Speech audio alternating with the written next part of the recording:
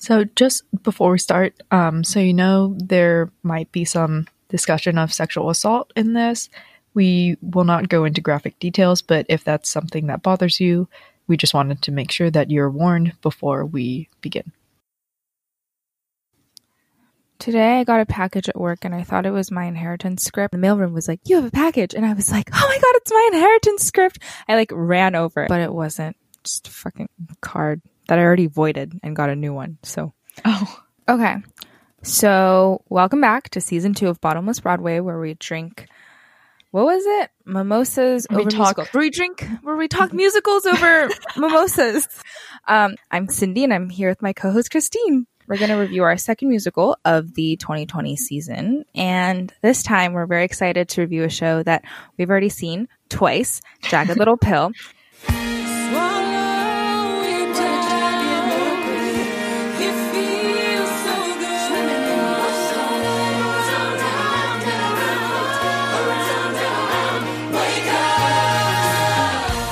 Okay, cool. So do you want to start with 5 words? Yes, I totally have 5 words. I need to find them in my ripped up.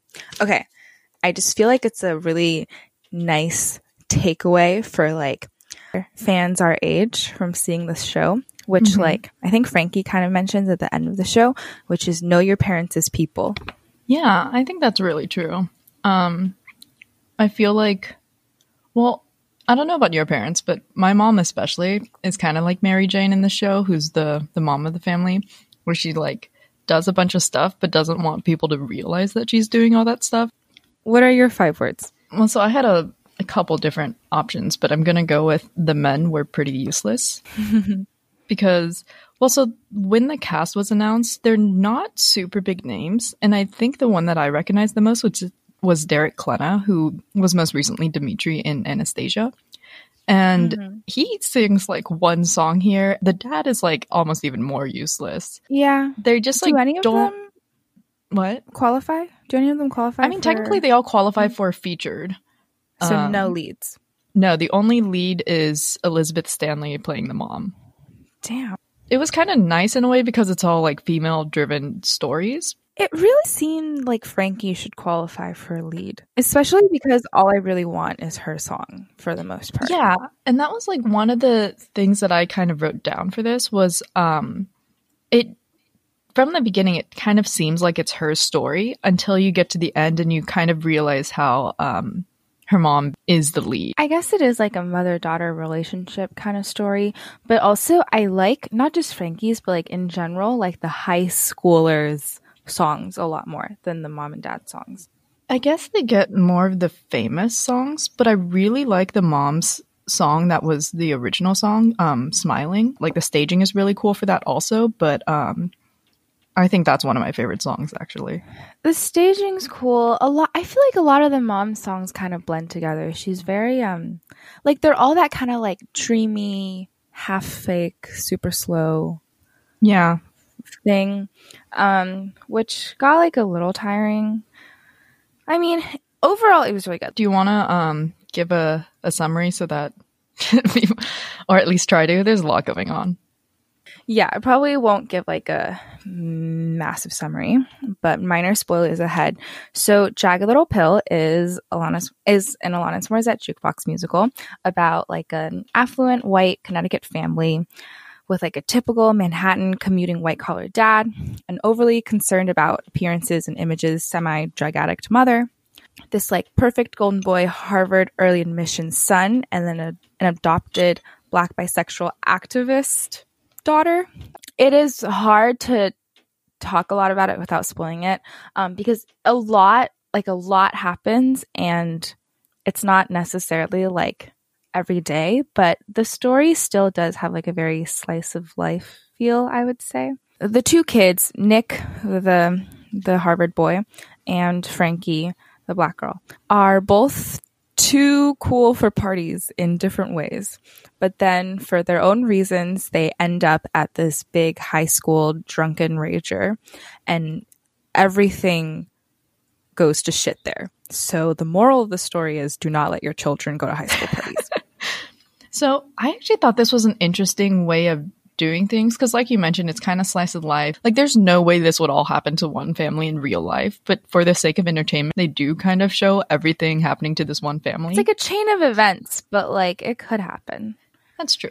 But in the beginning, it was really hard to tell like where this was going, because I was like, oh cool, it feels like a slice of life. It just seems like a series of vignettes. Like the first scene is them talking about like all their accomplishments, and then they're having like an argument over breakfast, and then they're just at school and like running into issues there. So you're just like, okay, cool. These are just like glimpses of their life. And then after that party is where the plot like really kicks in, and you actually can kind of see how the rest of the show might unfold. But it does take a few other turns before you get to the end, which I thought was a pretty cool way of doing it. Yeah, I feel like it was on purpose, because I think like those beginning scenes were just like, we could just be like any family in Connecticut. We could be you. Yeah, exactly. So, and also like we start off not knowing shit. And then like at intermission, I feel like we really care about a lot of the characters, which is also really, I mean, like there's a lot of good musicals that have this, but it is hard because like it's 2.5 hours, and usually there's like a lot less like passage of time than like a movie or something, for example. So I feel like it's like harder to really care about characters, or like really care about the plot and like how it ends for musicals. And I really cared about this one. I think it was smart because the characters kind of started out as tropes, but as the show develops, they really get more characteristics as you see them in other scenes. And they take a few different qualities that I think make them really well-rounded, which make them a lot easier to care about. Yeah, I think like an example for me is they have that scene where she's talking to the other super obnoxious white suburban moms, I guess. Yeah. And then they're like, Nick got into Harvard, like, congratulations. It's going to be so much easier for Frankie since she's Black. And then one of the moms is like, but I know a friend's kid who's half Mexican and he got into Brown easily. So like with someone like Frankie, she could get into, and the mom's like extra brown. So she's like a little bit woke also, but also not. And then also a drug addict. It makes like her character progression and who she becomes at the end of the story makes sense. Yeah. And I thought that line was a really good addition because first of all, it's kind of funny because it's like, oh, brown and extra brown. And there's a Black barista behind them who's just like rolling her eyes so She's hard. Like, fuck this. Yeah. So MJ adopted Frankie, and Frankie also has this kind of tension with her parents where because her parents are all white and she lives in an all-white neighborhood, she feels like they don't understand her. That scene also, I was like, you know, MJ, she does have to like fight for Frankie and sort of do all this stuff that Frankie doesn't know about because of how people perceive her in this very like white suburban neighborhood. It's just like another facet to her personality. Frankie said something that was like almost like slave play like. Yeah. Because she meets this guy named Phoenix. She's like just kind of like opening up to him. She's like, I'm adopted. My mom always says that she doesn't see color, but I sometimes wish that she did. And then she like brings it up later on in the show. And I think what she's trying to say, the fact that her mom was just like, oh, you're just like the rest of us, like didn't work out because she's not just like the rest of them, even if her mom truly believes that. Yeah. Which is kind of like the whole slave play thing, which was like in an interracial couple, you need to recognize your differences and your history and everything. I was kind of like surprised to see that motif carry across shows. Yeah, I was talking to someone else when I was rushing West Side Story, actually. Because she had just seen Jagged Little Pill the night before. And I was like, yeah, and like slave play and that whole theme, that's kind of what Frankie's going through with, you know, we talk about everyone should be equal and everyone should be treated the same and it should all be colorblind. But sometimes you have to acknowledge the differences and people can see the differences. Yeah, and it makes a lot of sense. I guess it's just not something that I really have thought about, which is great because like Alice and I were talking about this the other day and she was telling Devin about what the Constitution means to me because I think she liked the show and Devin hadn't seen it before. But I was always like what the Constitution means to me, it's really cool. Like I get what it's trying to do. But like for someone like us, minority women, grew up in SoCal, nothing in there was like new information to me. I was like, she's right, but I also knew this since I was 14. Right. You know? Well, I mean, that's kind of one of the things with Broadway in general is that it's mostly liberal. So a lot of these messages just come off as like preaching to the choir. Like people who need to see these shows and sort of learn what these points of view are not necessarily the people who traditionally go to Broadway. Maybe she was just trying to preach to the rich old white people with their 250,000 average household income. I mean, like, I'm not saying it shouldn't have been on Broadway, but I'm just saying, like, that's, I feel like, pretty symptomatic of Broadway in general. I feel like we have a lot more plot points to talk about, but do we want to just, like, kind of go through them as we do the songs? Yeah, like, obviously this is a jukebox musical. It's based off the Jagged Little Pill album. They use every song in the album plus, like, 3 other songs from other albums and then 2 original songs written for this show. And honestly, if I didn't know that this was a jukebox musical and I had never heard her songs before, I don't think I would have guessed, because the songs just spoke to the scenes that they were in so well. By far the most well integrated jukebox musical, especially because, like, it's not a biopic either. So, like, it wasn't something where, like, you could just slot in these songs wherever the fuck you wanted to. Yeah. I feel like a lot of what we'll be talking about will just be like why the songs fit the scene or like how they were staged. Yeah, and it was kind of cool because there was one interview where Diablo Cody, the book writer, was talking about how she was listening through the songs just to like try to get ideas. And the one that she fixated on was Mary Jane. And she was just like fascinated at this idea of like a person who, you know, like carries the weight of the world on their shoulders, but like pretends they don't. And like all the traits that they mentioned in the song, and that's kind of where they started, was with the mom, which also kind of explains why they see her as the main character and the leading role. Which is pretty cool because a lot of shows have that like image obsessed housewife as like a villain. Mm-hmm. Yeah. Like The Prom. So it's like kind of nice to see the other side, especially it wasn't like in defense of bad people. So it actually technically, the track list starts with an overture. It is kind of like an actual overture because it's like a medley of like 2 or 3 of her top songs. And it ends with You Oughta Know. And they have all these like screens moving around with like images of people and stuff. And then it ends with like a title card.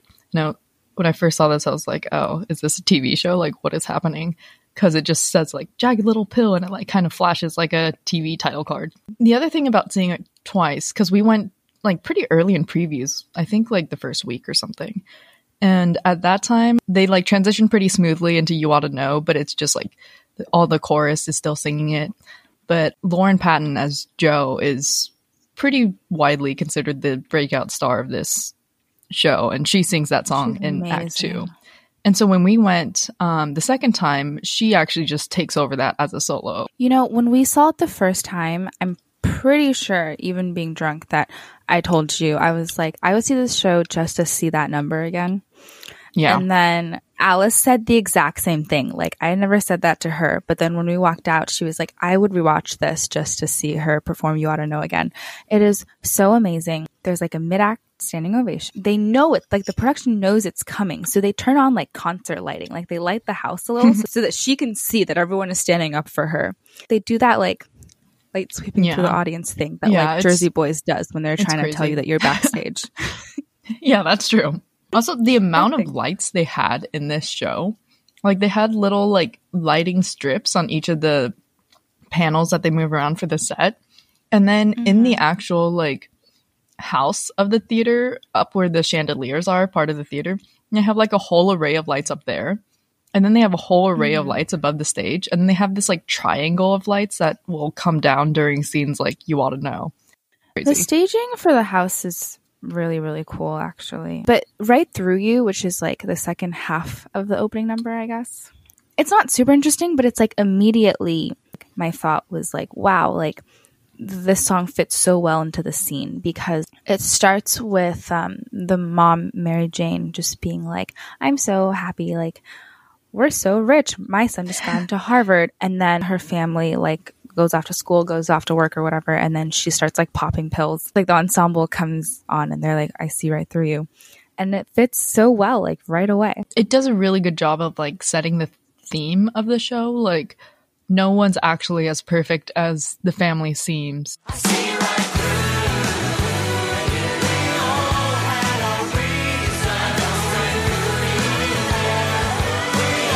Next song is Very aptly named. 100% the I Want song of this show.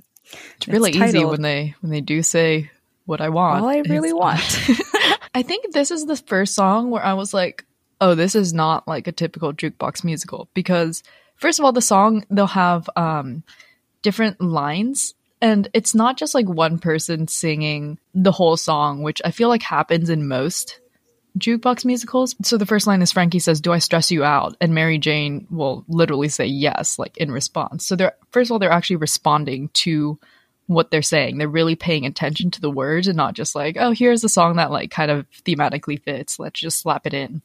And then later, Frankie says like, "Enough about me. Let's talk about you for a minute."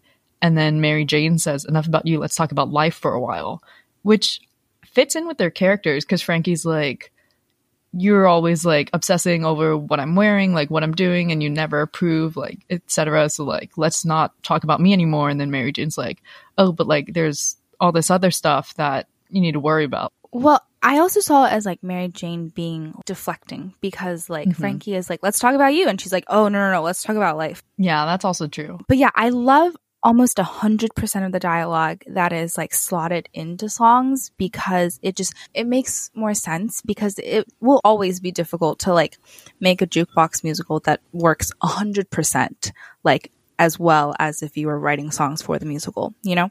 Yeah. But like the dialogue that they like add in to like react to the lyrics of the songs work really, really well. Yeah. And I guess part of it is also just the way Alanis Morissette wrote her songs. It just works really well as this kind of musical storytelling piece. She like, it wasn't like expected to be staged, so I feel like the lyrics are like really rich. There's like there's a lot going on. Like there's a lot of things that Frankie wants.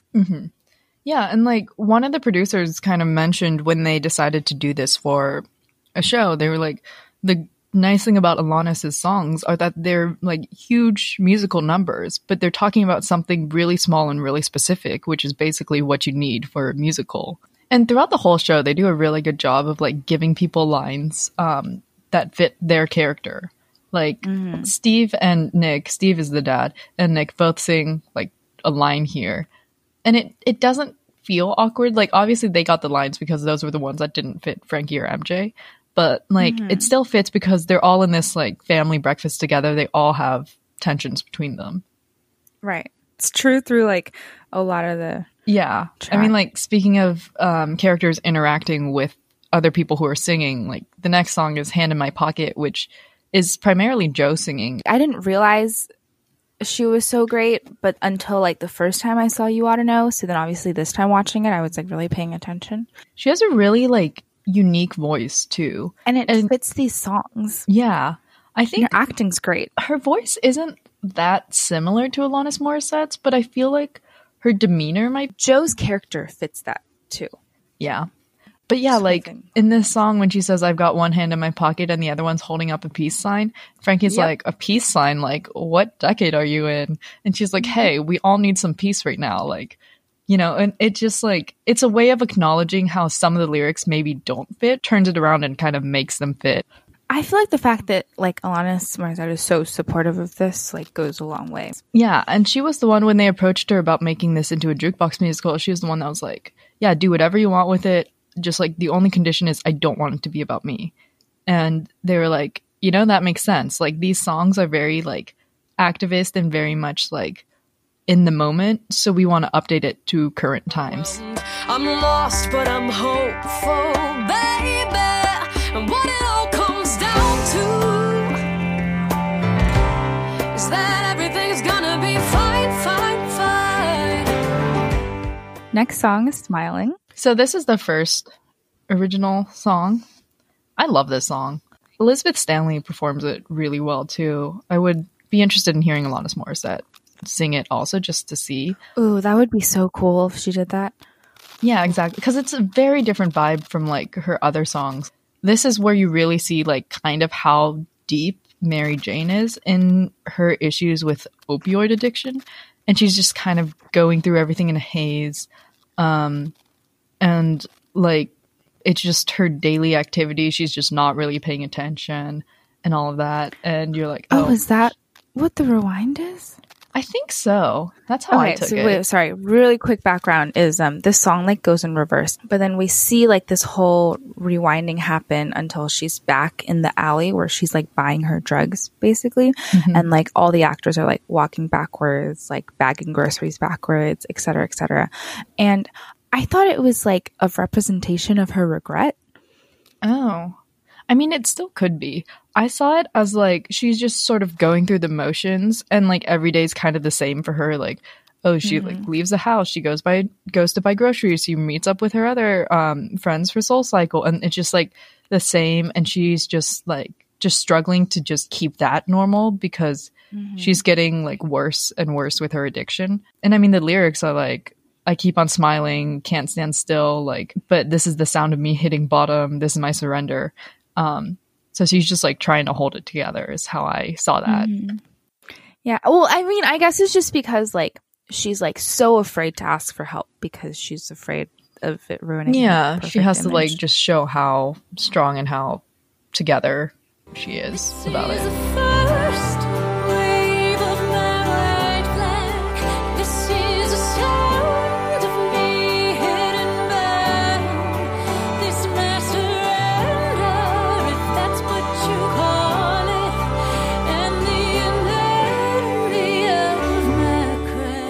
Meanwhile, at school, they're in writing class and the teacher's like, oh, we're going to do like a peer review. So Frankie's going to read something out loud and we're all going to talk about it. My coworker was just like, oh my God, ironic. It's like such a weird song. We don't know why it's ironic. It's just really sad.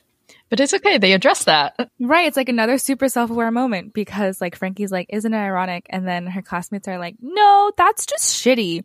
And the first character that like says that, like people in the audience clapped because I feel like everyone was like, finally someone said it. But yeah, but then there's like, it's a convenient way of also introducing Phoenix. She's saying like, it's like meeting the boy of my dreams and then meeting his, and then wife is normally the word. But then she like trails off and he just says like, I'm not seeing anyone. And it's just like a smart way of like making them fit. The rolling classroom desks dancing was pretty cool. My other possible 5 words were they really wanted a turntable. Couldn't afford because they keep doing this thing in different scenes where they keep with the church benches. Yeah, with like the church benches, with those desks, with the playground later. Maybe they blew all their money on projections and they're like, well, fuck. It's a black fly in your Chardonnay. It's a death row pardon, 2 minutes too late. And isn't it ironic? Don't you think? I talked about how both Frankie and MJ start out as tropes and then they get rounded out. But with the guys, they never really do. Like, Steve starts out as a guy who's like a workaholic. And when he comes home, like Mary Jane's like not interested in like having sex with him and stuff and like being affectionate.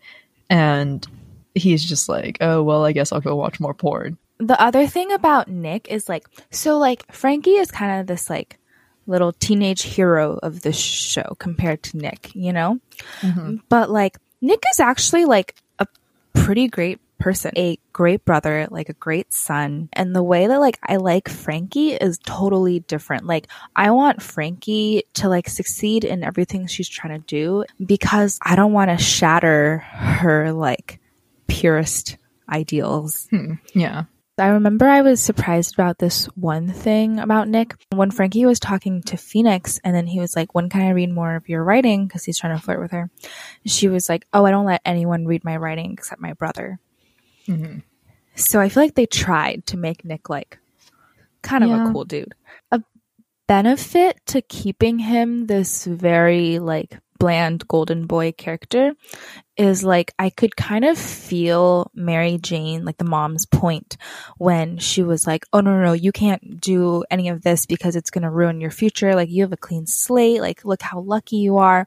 And like he is kind of supposed to like fit into that because I think like if he had a lot more shit going for himself, like then like I wouldn't really feel Mary Jane's argument at all. I would be like, oh, just leave him alone.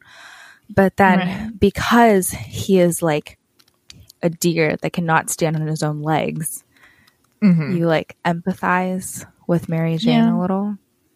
Yeah, but I mean, like, part of it is also why, like, Perfect, which is the song that he sings, it seemed to just really slow down everything. Like, it doesn't give us anything that is new about him, unlike the other songs that we've seen so far. And, like, skipping slightly ahead in That I Would Be Good, it's a song that Frankie sings as she's bonding. Frankie and Phoenix both sing it together because they're just, like, bonding over, like, being kind of misfits and stuff. But I felt like it would almost fit Nick better. We're talking about, like, that I would be good even if I did nothing, that I would be good even if I got the thumbs down, that I would be good even if I got resentful. Like, it seems like these are all things that Nick wants to sort of explore. Like, and he asks his mom, he's like, would it have been okay if I didn't get into Harvard? And she's like, well, we always knew you were going to. And he's like, no, but what if I didn't? And, like, she never really answers that.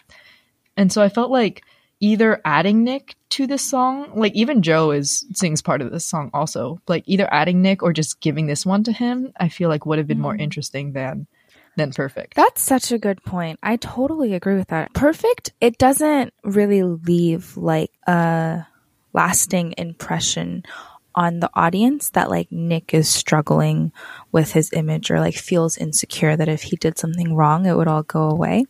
Yeah. And it never becomes, like, a big part of his character either, but it totally could have. It's cool because, like, it's just about this, like, very sheltered guy kind of, like, seeing the cracks in the system through the women in his life. Yeah. And it's like him learning to take a stand and make decisions for himself for the first time. I was just gonna say that, like, stat I always bring up because I'm so proud of myself, that how guys with, like, sisters have better marriages because they learn to respect women from a younger age. I feel like that's what happened to Nick in this story. Yeah, he was that's like, true. well, fuck, everyone gets raped. Oh my god. Don't forget to win first place. Don't forget to keep that smile on your face. Okay, so they go to a party. So Frankie and Nick both go to a party. It's not really their scene. Frankie leaves with Phoenix. Nick has, like, a swim team best friend named Andrew. And then Andrew, like, assaults this girl named Bella. And then the next day, it's, like, all over social media. Frankie asks him, like, hey, did you see this? Like, what happened? And he plays it off. He's like, oh, like, Bella is just making it up. She's always been dramatic. And then Frankie's like, you just, like, preach all this stuff and you don't actually follow through. And, like, you don't actually respect a woman is basically what she's saying. What is it? Like, you only like snow if it's warm? Yeah. You like rain, but only if it's dry. It's pretty accurate of, like, all entitled children. So yeah, you know, it works out. Mary Jane, like, also gets in on this, which is, like, kind of interesting because they were saying how this show kind of subverts a few tropes. Like, a man is the one that sings so unsexy, that's Steve. And then when there's a girl talking about how she was sexually abused, it's another older woman who's also, like, putting her down, like, being like, oh yeah, there's no way that's true. Like, you sure about that? Like, we know Andrew, like, he's a good kid. And then and so that's why Frankie's also just so frustrated with the rest of her family. And then, like, Mary Jane's just kind of, like, going through this whole thing of, like, my whole family's gone to shit. And so she goes to church because that's where you go, I guess. Part is really funny because I think it's, like, exactly how you would imagine someone who doesn't go to church but is very desperate to pray. She's like, all right, God, we got some things to talk about. And I'm like, yeah, that's definitely going to get his attention. If you could, like, just fix all of them, like, right now, that would be absolutely great. But yeah, this is Act 1 finale, which is kind of an interesting finale because it's, when you first see it, it's definitely, like, all Mary Jane. And then the chorus kind of just, like, joins in with what she's saying because she's basically saying, like, hey, I had my reasons for doing what I did. We all have a thing or two to learn to. We all need something to cling to. And that kind of opens up the song to everyone else also. And the other characters join in. Audio, it's, I think it's a really nice, like, Act 1 finale because it's like a huge belting number the whole cast joins in. Like visually it's like a little boring, but I do like that it ends Act 1 the way that it started, because the overture also starts with like the ensemble members joining in to Jagged Little Pill one by one and like having their line.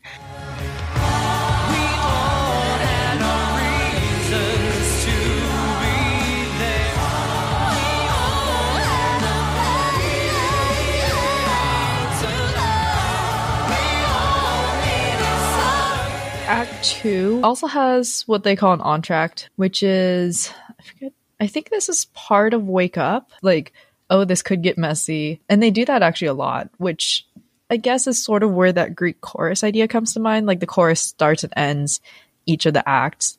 Mary Jane and Steve go see a marriage therapist. They're both extremely passive aggressive about it. Mary Jane's like, I don't want to pay $500 for someone else to tell us that our marriage is not working out. Like, this is bullshit. For someone to tell us that you're a workaholic. But what's great is like, so they start jabbing at each other because like Steve is like, we don't fuck anymore. And then Mary Jane is like, what? And then she's like, this guy watches. And then at the very beginning of the show, like beginning of Act 1, Mary Jane has a monologue where she's like, I monitor Steve's internet usage and he is watching some seriously hardcore porn. And in my mind, I was like, this guy must be watching some like bondage gangbang stuff. And then she's like, he's watching redhead MILFs. And I'm like, that seems like extremely normal porn. Like, I don't want to burst your bubble. Frankie and Phoenix like slowly come on the stage and they start singing Head Over Feet. And this is like their love song, but it's interesting because they selectively choose bits of lines for Mary Jane and Steve to sing to each other. And it's kind of similar to Requiem and Dear Evan Hansen, where they could be singing the same things, but with like completely different meaning. And it feels almost like the end of his and Mary Jane's relationships is sort of giving way to the beginning of Phoenix and Frankie's relationships. So Glee did this one episode called Jagged Little Tapestry, where they would like mash up Carole King and Alanis Morissette songs. And there's this actually like really good mashup of Will You Still Love Me Tomorrow and Head Over Feet. And it's like so pretty. Like, I'll put a link to it. But yeah, they do a pretty funny transition here because they're in the playground and then all of a sudden like Phoenix is in her bed. And then like she has an argument with her parents. She kind of brings up this whole like, you should have recognized that I was black. Yeah. And then Steve is like, Mary Jane, what the fuck? You should have recognized she was black. And then Mary Jane is like, bitch, you're in Manhattan 60 hours a week. Like, I had to do all of this shit when like kids at school were like making fun of her and saying that she was pretty, but just for a black girl. I pretend like I don't see color because I don't want her to know that. But like, I have struggled trying to like make things like the best I can for her. Well, and that's what I really liked about the earlier line when she's like, oh, what, she's going to go to extra brown? Because you see just like a tiny flash of that. And here it's like full blown. And which like she could never say to Frankie because Frankie's already like, wow, you feel like such a hero for adopting a black girl, which is also a valid point. There's just like struggles between race that like, I guess like you just can't do anything about. Yeah. And then Predator is the other new song that Alanis wrote for this. Bella's kind of just like going through the events of what happened at the party. And it's done in this really cool, like, interpretive dance. Like, she switches places with this other dancer who's representing her. So that, partially so that they can do, like, a really interesting dance. And part of it so that she can kind of, like, have this out-of-body experience of seeing what happened to her and, like, the events of the party and all that stuff. This is not the first time that this dancer shows up. She also interpretive dances through some of Mary Jane's scenes. The other dance that this this actor does, which I don't have the playbill in front of me, so I don't know what her name is, but she's great. But then the other dance she does in place of Mary Jane is Uninvited. And so that happens later when like Mary Jane's kind of by herself. My goodness is commendable, but won't pull your heartstrings. This magnet for predators is dying to be discerning. Jo like gets to have her confrontation with Frankie after finding out that Frankie has been cheating on her with Phoenix. That was a really interesting plot line because, you know, Frankie's painted out to be this like activist and feminist and like trying to do the right thing, but then on the other hand, she like is very careless with her friends' feelings and stuff. Like both with Phoenix and with Jo, she like doesn't really think about what they're going through. She's just like, oh look, it's me, like I'm in love. What was a little weird to me, and I guess it's like, it's not terrible because we do know that she's like in high school and very young, so like it can be assumed that she's still like figuring out her sexuality. Not that you have to be in high school to do that, but like, you know, like it's implied. And also she doesn't say that she's bisexual until after she falls in love with Phoenix, but they do make it seem less like cheating because Phoenix is a guy and Jo is a girl. Yeah. You know what I'm talking about? Yeah, which I think is also another facet of society. I liked that because Jo is like very confident in who she is. Like she sings "Hand in My Pocket," and she's like, "Hey, this was shitty of you because what we had was a real relationship." Man, Jo is just so cool. I know, right? She is so cool. If I knew her in high school, I would definitely date her. But yeah, you want to know, obviously we've talked a lot about it already. It's an amazing point. Honestly, the physicality of a lot of these actors, like, so she's singing this, she's like jumping around, she's like convulsing, she's like doing all this crazy stuff. And then also her voice earlier, is perfect. Yeah. And it doesn't sound like she's having any trouble with like breath support or anything. And then earlier they have like Derek Klena like just belting stuff while doing push-ups, and I'm like, I can barely breathe through a push-up. Like, You Want to Know is just an amazing number. I want them to do it at the Tonys, like purely selfishly. I just want to see it again.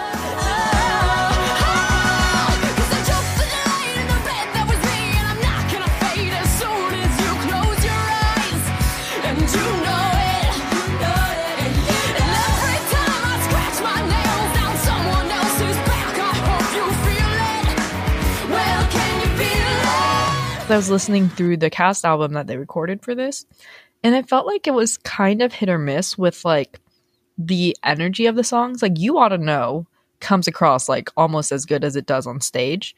And I think a lot of that is just because of Lauren Patton's performance too. But some of the other songs, like a lot of the songs with chorus, just seem like they're kind of a cover version of an Alanis Morissette song and less of like a musical theater number. Some cast recordings are able to capture like the energy of the stage and some like aren't as much. I do want to say, just backtracking again, in Predator, where like Bella sings how like she remembered the night of the party, they do some really cool like sound work with like flashbacking the party where she hears like laughs and like chatter through that like dreamlike kind of filter, and that it sounds like they're really underwater cool. Noticed, or something, right? Yeah, I agree. That was great. Also, there's a couple occurrences where like there's a lady drinking coffee pushing a carriage as just like an extra walking through that Connecticut life. You know what I'm talking about? I swear that she looks drunker and drunker in every scene. Like I feel like they were trying to be like, her coffee cup is actually filled with wine. See right through them. I feel like that'd be a kind of a cool like, you know how sometimes ensemble members will like sort of create their own characters. And I thought about Parasite during this. This is super random. Oh, okay. But you know, there's that scene where like the mom and the dad, like the rich mom and dad are on that couch and they start like dry humping. Yeah. So I was really confused because when I watched this with subtitles, like the mom is suddenly like, buy me drugs. And my immediate thought was like, oh, she's a rich suburban mom that probably needs drugs. And then it took me a while to like then realize that it was because like the dad was like, it would be so hot if you pretended to be that crack whore. Yeah. I don't know. Like when she said buy me drugs, I was like, that makes sense. Like she looks fucking depressed. Why wouldn't she be? Yeah. I don't know if you remember this, but at intermission, I was like, so where do we think this is happening? And you're like, it's probably Connecticut or something. And then in Act 2, they were like, yep, in Connecticut. But I feel like they made it a lot more obvious now, so I don't know if they added that. Well, I definitely don't think they had like the Connecticut bakery in the first time we saw it, because we wouldn't have missed that. Yeah. Also, apparently that's an actual bakery in Brooklyn or something. That's just called Connecticut Muffin. What's pretty cool is like at the very start of the show, Mary Jane's like sending out her Christmas letter from the year before. She talks a lot about like very superficial achievement. And then at the end of the show, when she's sending out like the Christmas letter from the following year, she focuses on like other stuff. I feel like even though she probably was proud of Frankie because she still seemed like a pretty decent mother most of the time, like it was nice to see her like vocalize that and like not be ashamed of vocalizing that. Yeah, and I think part of it is also just like different ways to measure success and to measure like how well you're doing in life.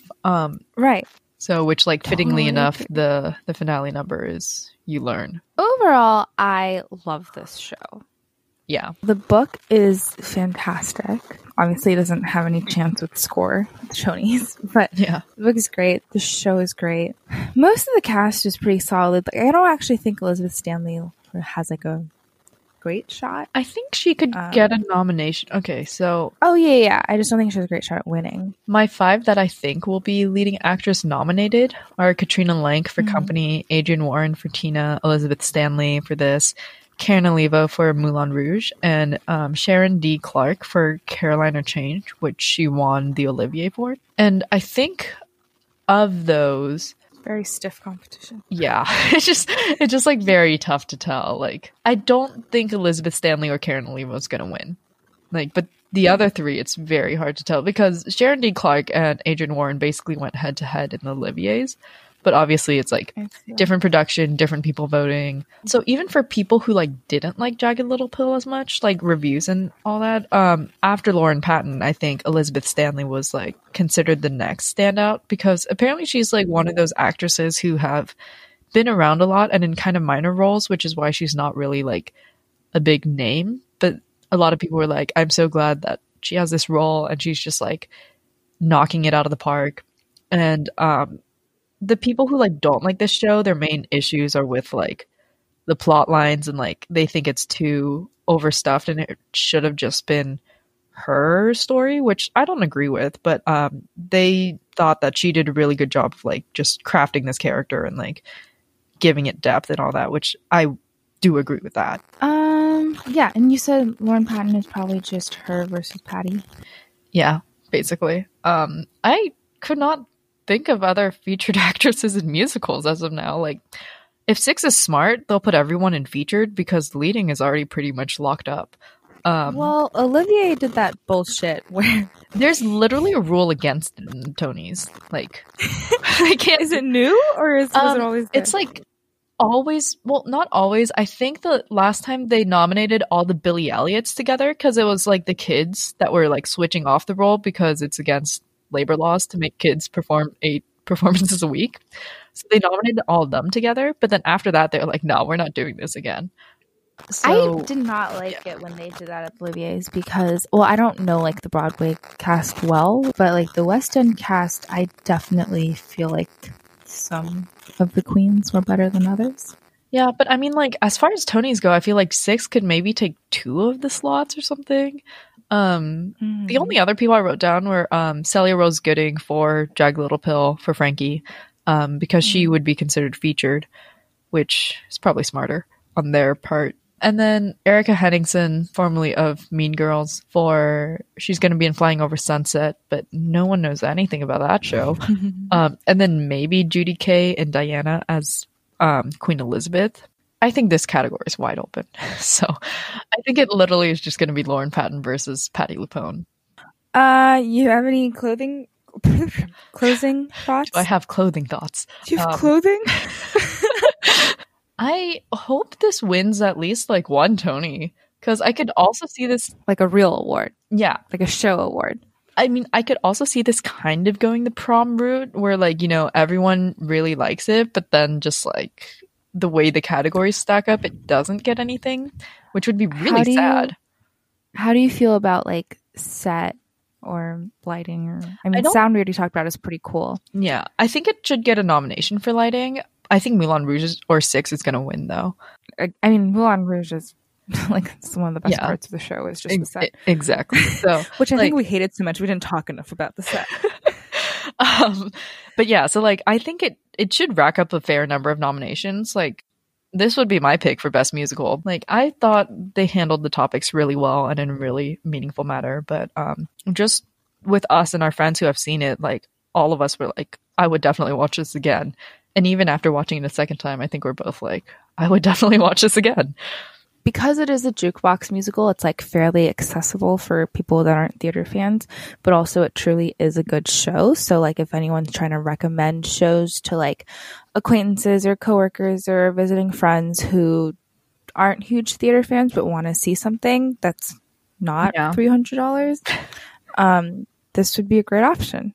Yeah. And I think it like kind of lives in that same sort of community vibe as like something like Booksmart or Dear Evan Hansen or Modern Family or Next to Normal. It's like that same sort of like dysfunctional family but still kind of fun vibe. So, which I think is just a good show to go to, and it's very like feel good. Okay. But yeah, so that's all we have, I think. So make sure you follow us on Twitter, on Instagram at bottomlessbway, and you can also email us at bottomlessbway@gmail.com.